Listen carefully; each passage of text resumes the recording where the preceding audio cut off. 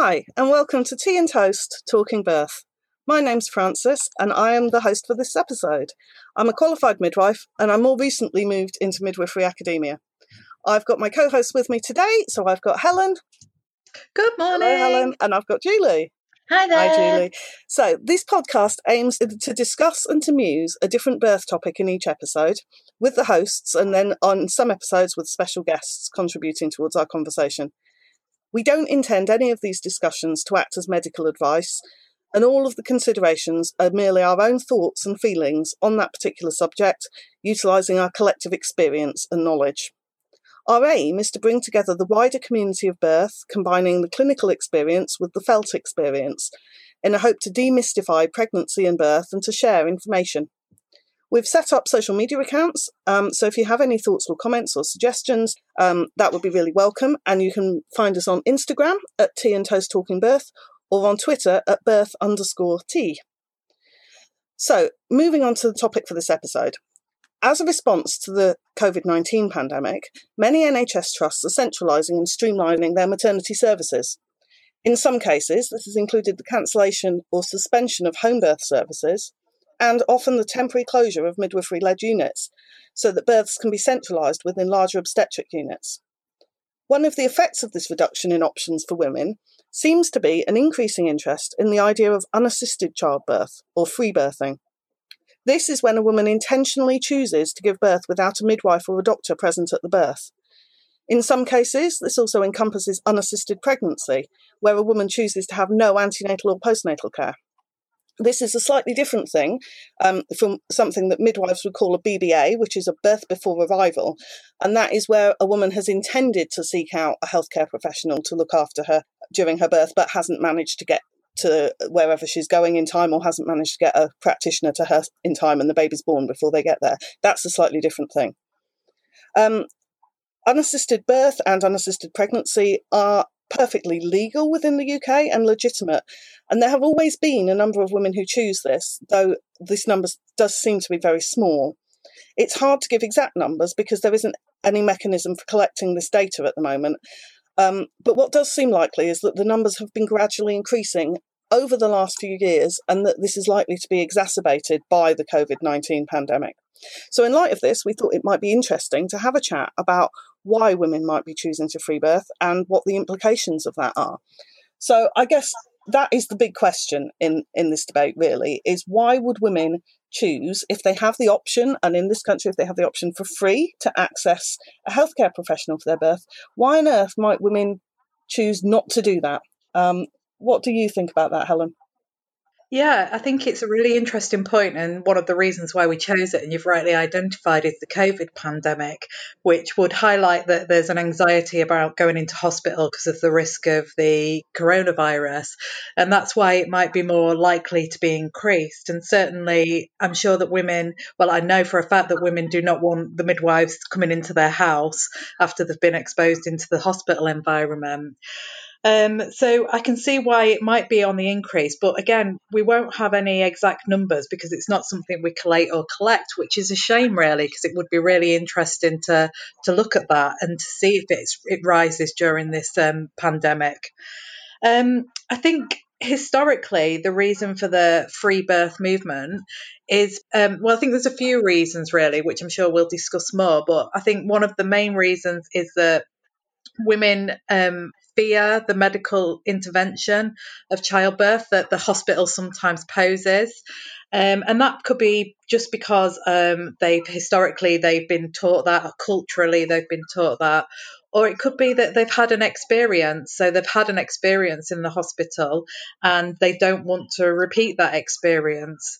So that needs delving into a little bit more. So we need to look really about what the culture is and also what the experience of women is and how we can negate that.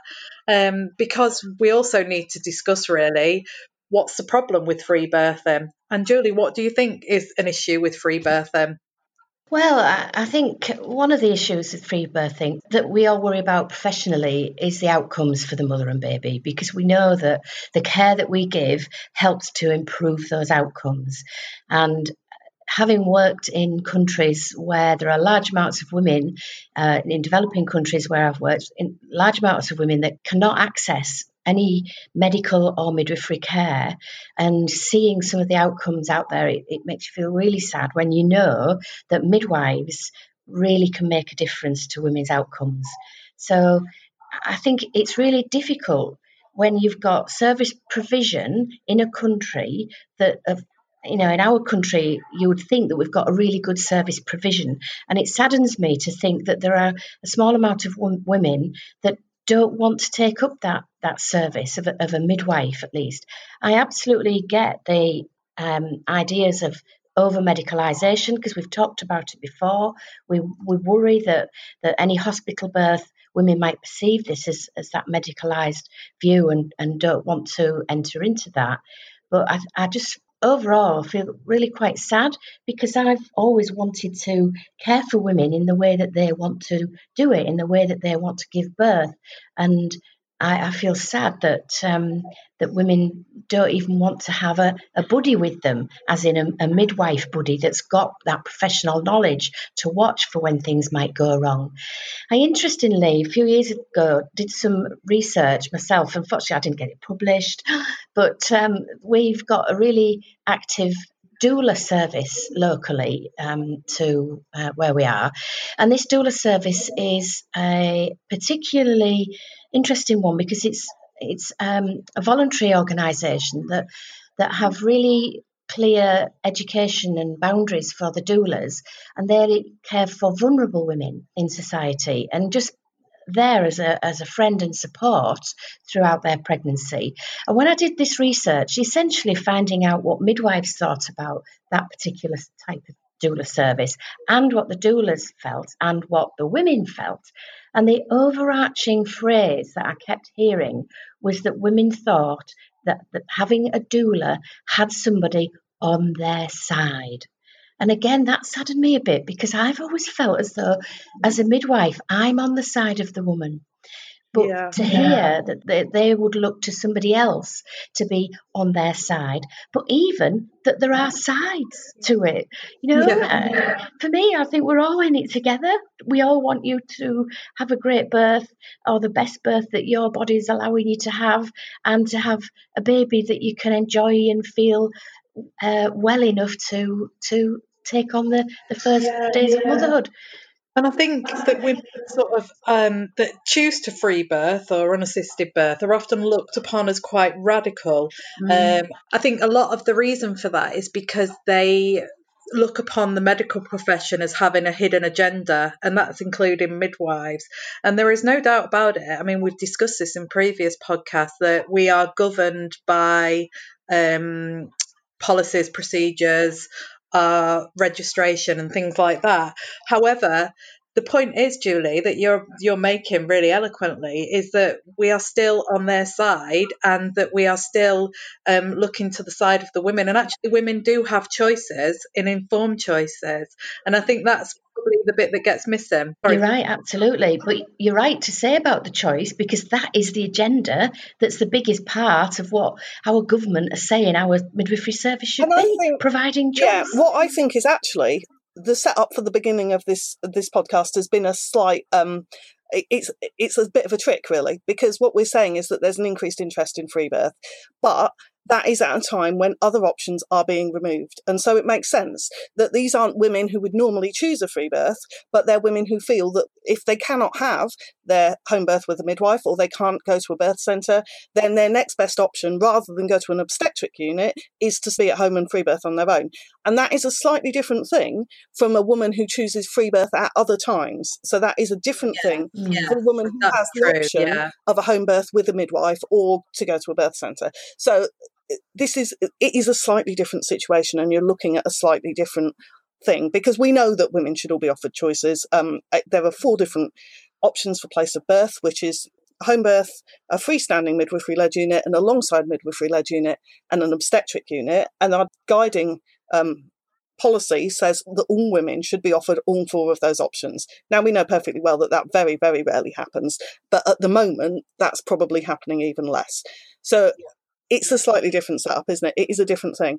But it's interesting. There's very, very little research evidence in this area. So maybe it's a shame, Julie, you didn't manage to get yours published. But well, that was about doulas, really, but it was just that element that stood out for me. But what there is, and out there, and thinking particularly of the work of Claire Feely, who has looked at the idea of free birthing, is that strand comes through really strongly. That you were saying that women feel midwives are not on their side, that they don't feel that midwives can help them get the birth they want, or are helping to work in a quiet, calm environment with no clinical interruptions, and one that enhances the physiology of labour, which you'd think it should be what we're trying to work for. But women obviously don't always feel like they can get that with a midwife. And then the other thing I think we have to think about as midwives is our reaction to women if they say they're going to free birth, because again, that comes through strongly in Claire Feely's research, is that what if women mention that they're thinking about free birth, they get a very, very negative reaction from midwives. They get a lot of conflict, they get a lot of opposition, and that, I would imagine, probably prompts them even further to disengage with the services. That isn't going to make them feel like we're on their side and we're working with them to achieve what they want. It's going to make them feel like we're, effectively pressuring them towards the kind of birth we think they should have. And it may be, that we talk about the idea of choice, but maybe the choice we're offering is from a selected list of choices. And what happens if the woman wants a choice that's not on that menu that we're offering? And I think Julie wants to say something about this. I just remember a re-exam question that I posed for the students. And there were students quite a way on in the course, in the programme. And I posed this free birthing dilemma as a question in this exam, and wanting them to think about how it was. The question was essentially that a woman has said at the first booking interview that she wants this and that, and if she doesn't get what she feels she wants through this pregnancy and at the birth, she will free birth. And I expected all of the answers to come through saying, oh, well, we can talk to her at the booking to say we're on her side, work with her, make no decisions throughout the pregnancy, and then just attend her at home when she goes into labour and play it by ear, and then just see how things go, because we don't necessarily have to force her into doing things. And I must admit, I was quite shocked when many of the answers came back from the students, which I think reflected what you've been talking about the midwives in practice that work with them. The students said, she must be told she cannot do this. I was really quite shocked at that. That's what I was just thinking about, is that as a relatively new educator in midwifery, it's really struck home to me, like that we are midwives and that we're promoting normality and we're working with women even more. And sometimes, and I think again we've discussed this in previous podcasts, that the culture of safety becomes overridden in a midwife's mind, and that actually when they're out in practice, they have fear that they're going to take responsibility if something goes wrong. And actually that is not the stance. I should just probably say the position of midwives. We work within the code of conduct, and we do have a professional duty to prioritise people and preserve safety. But if a woman is choosing, it is not our responsibility for the outcome of what happens at that birth if she's chosen to do that. So I just think it's really important that we understand that as midwives, we have a duty to work with that woman to ensure that she's informed of the best option or of the safest options available to her. But we're not ultimately responsible for that decision she makes, so long as we've proved in evidence that we've given her that information. Yes, that's absolutely right, Helen. I absolutely agree. We, as midwives, we're constantly challenged about balancing that safety and risk. And quite often we're so risk-based that we take on these ideas in the way, and sometimes sends us off as a tangent. But what we have to remember, and I think is something that Claire Feely sort of discovered, was that women have their own autonomy and their own agency, and they often know their bodies and seem to instinctively know whether they're going to be safe, and they are able to balance their own risks. So it does seem a challenge all the time about our perception of risk and the woman's perception of risk, and about trying to meet in between. And we're not immune, are we, to the press, and we know that I've just said about sort of people feeling that free birth movement is quite radical, and that's exacerbated by social media. That's exacerbated by the media as a whole, in that the negative stories, and there are some negative stories about free birthing out there, are highlighted and spoken about because it's such a catastrophic consequence at the end of it. Whereas perhaps if it was a normal case, it wouldn't be reported, would it? Definitely. And I'd like to come back to something else you said in there, Helen, which was about the idea of informed choice. And this obviously underpins what we do as practitioners. And we are in a difficult position with this one because we can't give women information to make an informed choice because the information doesn't exist. We don't know what outcomes are like for free birthing because we don't have that data. So when we're telling women that this is unsafe, you would be safer with a midwife, we don't actually have the evidence to back that up. So we can't, and it does come down to the woman's own choice and autonomy. And we can say that these are the circumstances that we're anticipating. This is the help we could offer in those circumstances. But we can't say definitively to the women, it would be safer for you to do this or to do that, because we just don't know is the answer to that question. And if you look at the isolated cases, like you say, that make the media, you can go, well, yes, birth goes wrong at home. Birth goes wrong if you're unattended.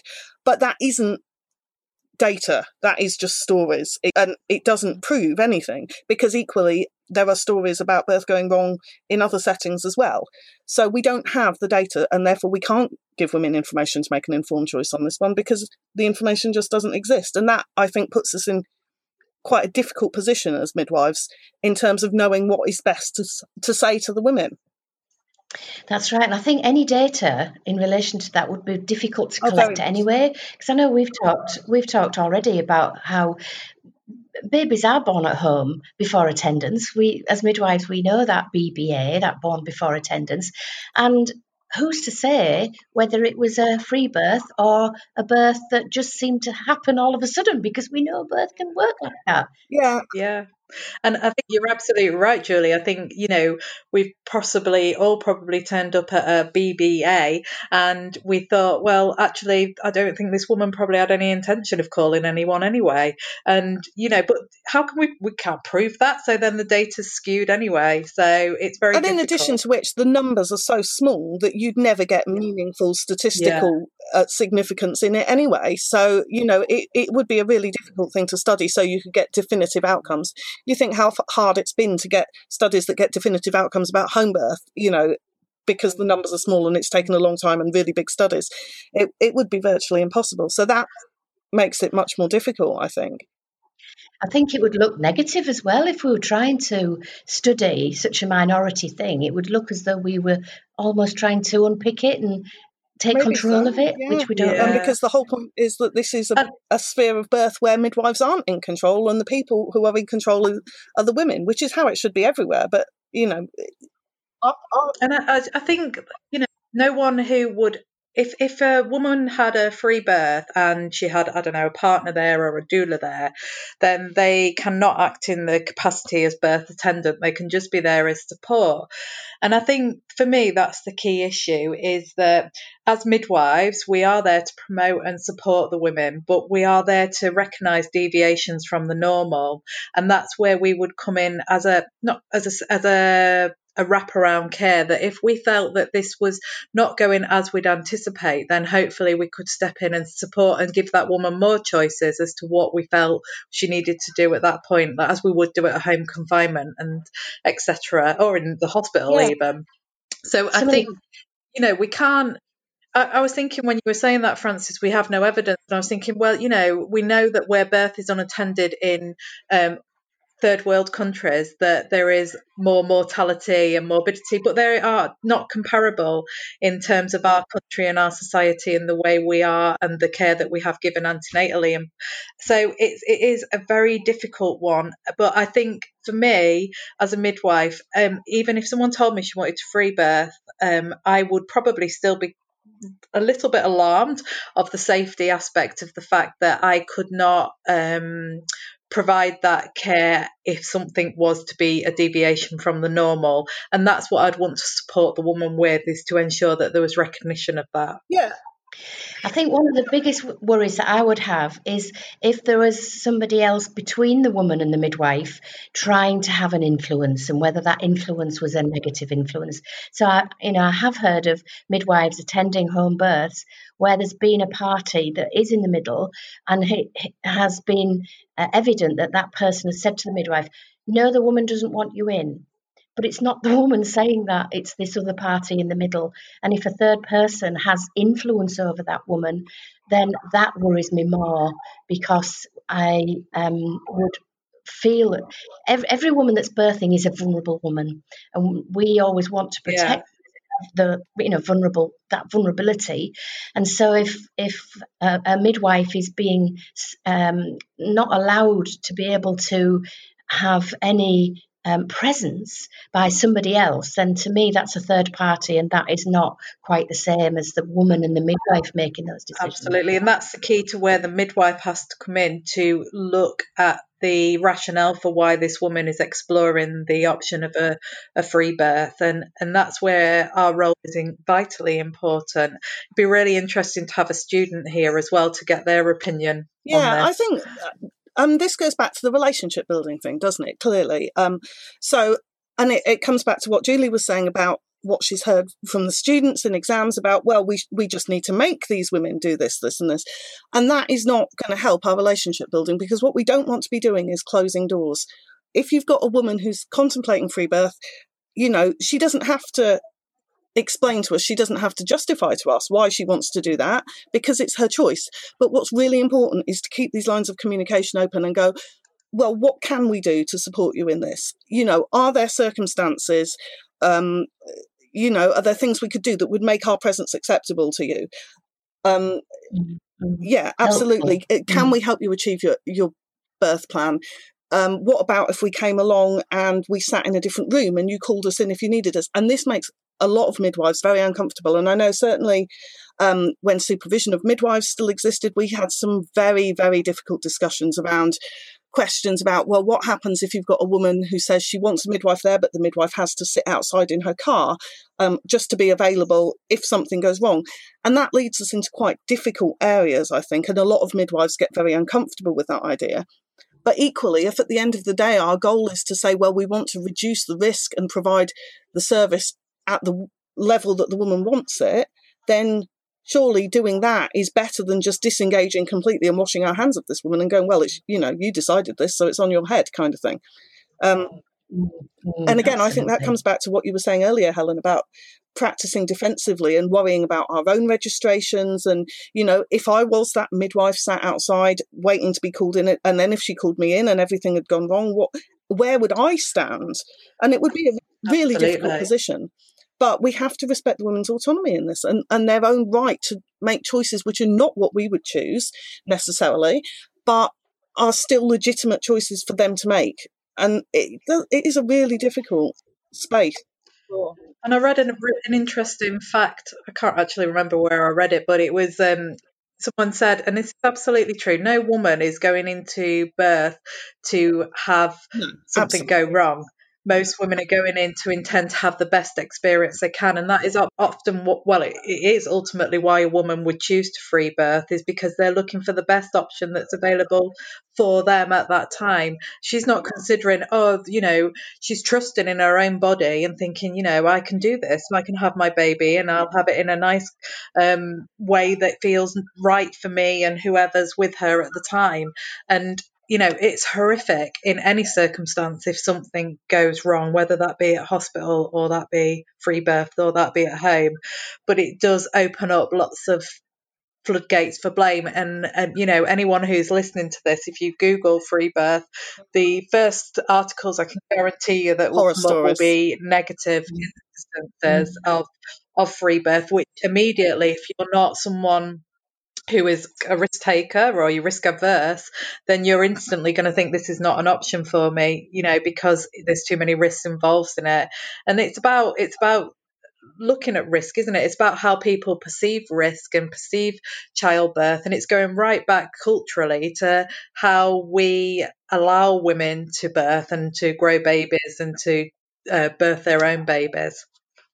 Yes, I think we shouldn't steer away from research, like we were trying to say earlier. You couldn't do research, but we do really need to sort of log all of these happenings in some way, because what I suspect would emerge were some really powerful, good stories, and it would inform midwifery practice about how well women can actually do all alone in birth. You know, we've had women giving birth for centuries, well, thousands of years, and it's only recently that we've invented medicine and midwives. So, you know, let's gather some of that and celebrate some of that ability and be able to reflect that back into the whole pot of this I story. completely agree with that. I love that. And I think it's interesting because kind of something you've kind of alluded to there, Julie, is that we make an assumption that as midwives we make birth safer and we make birth better, but we don't really have evidence to back that up either. And I'm not trying to do myself out of a job here, but I want to quote Liz Nightingale, who's an independent midwives, and once provoked a really interesting debate when she was saying midwives are an unevaluated intervention in birth. There's never been a study to look at whether or not our presence is beneficial. And yeah, absolutely, you look at third world countries or lower resourced countries, and midwifery and birth services can make a dramatic difference, but you can't dissociate it from the fact that anywhere that women are oppressed and powerless, they will suffer. And it isn't just about a lack of services. It's also about economics. It's about gender oppression. It's about nutrition. It's about politics. You know, you can't pick out midwifery and go, midwifery is the thing that saves women, because we don't know that it is. Absolutely. Because when I've worked, particularly like I'm thinking about Bangladesh, and they're the developing midwives, brand new. Bangladesh hasn't had midwifery, and they are now trying to promote them. They're trying to grow these midwives from nothing. They don't have midwives teaching other midwives. So they are purely learning the mechanism of labour and what they can do to save lives. And then they go out into villages and practice quite independently, based on the very basics that we understand as midwifery care. But what is emerging is that it's almost more about the education of people into clean birth, being able to be free and move about and have nobody tell anybody what to do, and stopping ancient practices that are recognised to be detrimental. So manipulating a uterus incorrectly and all kinds of things such as that. But allowing birth to happen in its natural format with a clean environment, and being able to understand a newborn's initiation into the world in a clean environment, again, that keeps the mother and the baby together. So a lot of that's happening out there really is just reflecting that pure bit of where a midwife guides pure normality, just guides it through and doesn't interfere. When I was a student, there was two things that really stuck out that a mentor once said to me. And one thing was when I was very early in my training days, she went, women just don't need us, really. They could give birth on their own. And I was like, oh, what am I doing this job for? Like, I didn't realise. And that's become really, really clear as time's gone on that, you know, actually it's all about the knowledge that people have. And another thing that someone once said to me was, you know, if you can take away the fear from women, if you can take away all the inherent education that they've had, all the family society, socialization and those kind of things, and you've just got a pure woman like what you just said, the chances are she would be instinctual and birth her own baby very naturally. It's often everything that goes with it that stops that process happening, hormones again. And that's exactly what the Lancet series that promotes midwifery, and it says midwives are right to be there, but it is absolutely mapping it out in that pure form, that we're there as a guide, as an intelligent person that can understand the best ways of doing that natural process rather than interfering. And I don't think that we should be shying away also from acknowledging that the maternity services we offer can cause harm and does cause harm. So you can have strong, confident, physically healthy women becoming pregnant, entering the maternity services and coming out at the other end physically damaged, psychologically damaged. That's not what we're setting out to do, but we have to acknowledge that sometimes that is the byproduct of what happens within our maternity services. And so maybe if women are choosing not to go through that path, they might well have very good reasons for that. You know, it might be. That's a really good point, Frances, and I absolutely, it's what is harm. You know, harm to someone might be actually having a cesarean section. Harm to somebody might be the trauma they felt when everybody traipsed in the room to help with an instrumental delivery. Who are we to say what that is? And it's in our culture and society, you know, we don't put a lot of credence on people's after experience of the birth, and actually the birth partner that is there is often very traumatized by what happened as well, because they're observing it from a distant view.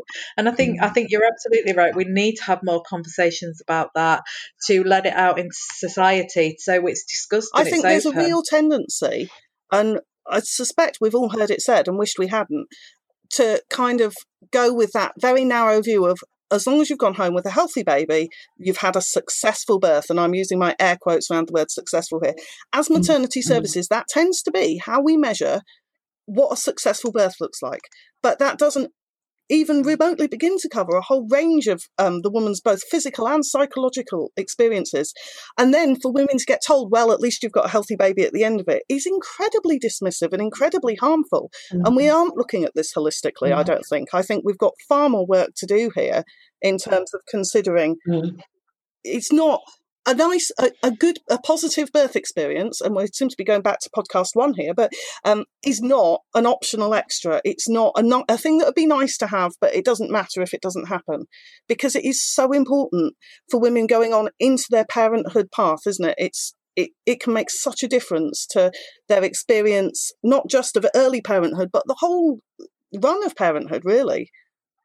Absolutely. And I wonder whether we might come full circle in our discussion, where we started off thinking about the pandemic and how that has made women be at home and giving birth. I wonder whether we may be able to gather up information that has demonstrated that these women have been able to show everything that we're talking about, and they've had success outside of our current model of a dominated hospital birth, and whether all of this pandemic, something might come out from this in relation to women's ability, and it might prove positive. I think you're absolutely right, Julie, because I think even just the provision of care that we've been providing is different in this pandemic. We're not doing so much face-to-face, we're not doing so much contact, and women are having time at home to connect with their babies and to have that sort of 4th trimester that we talk about,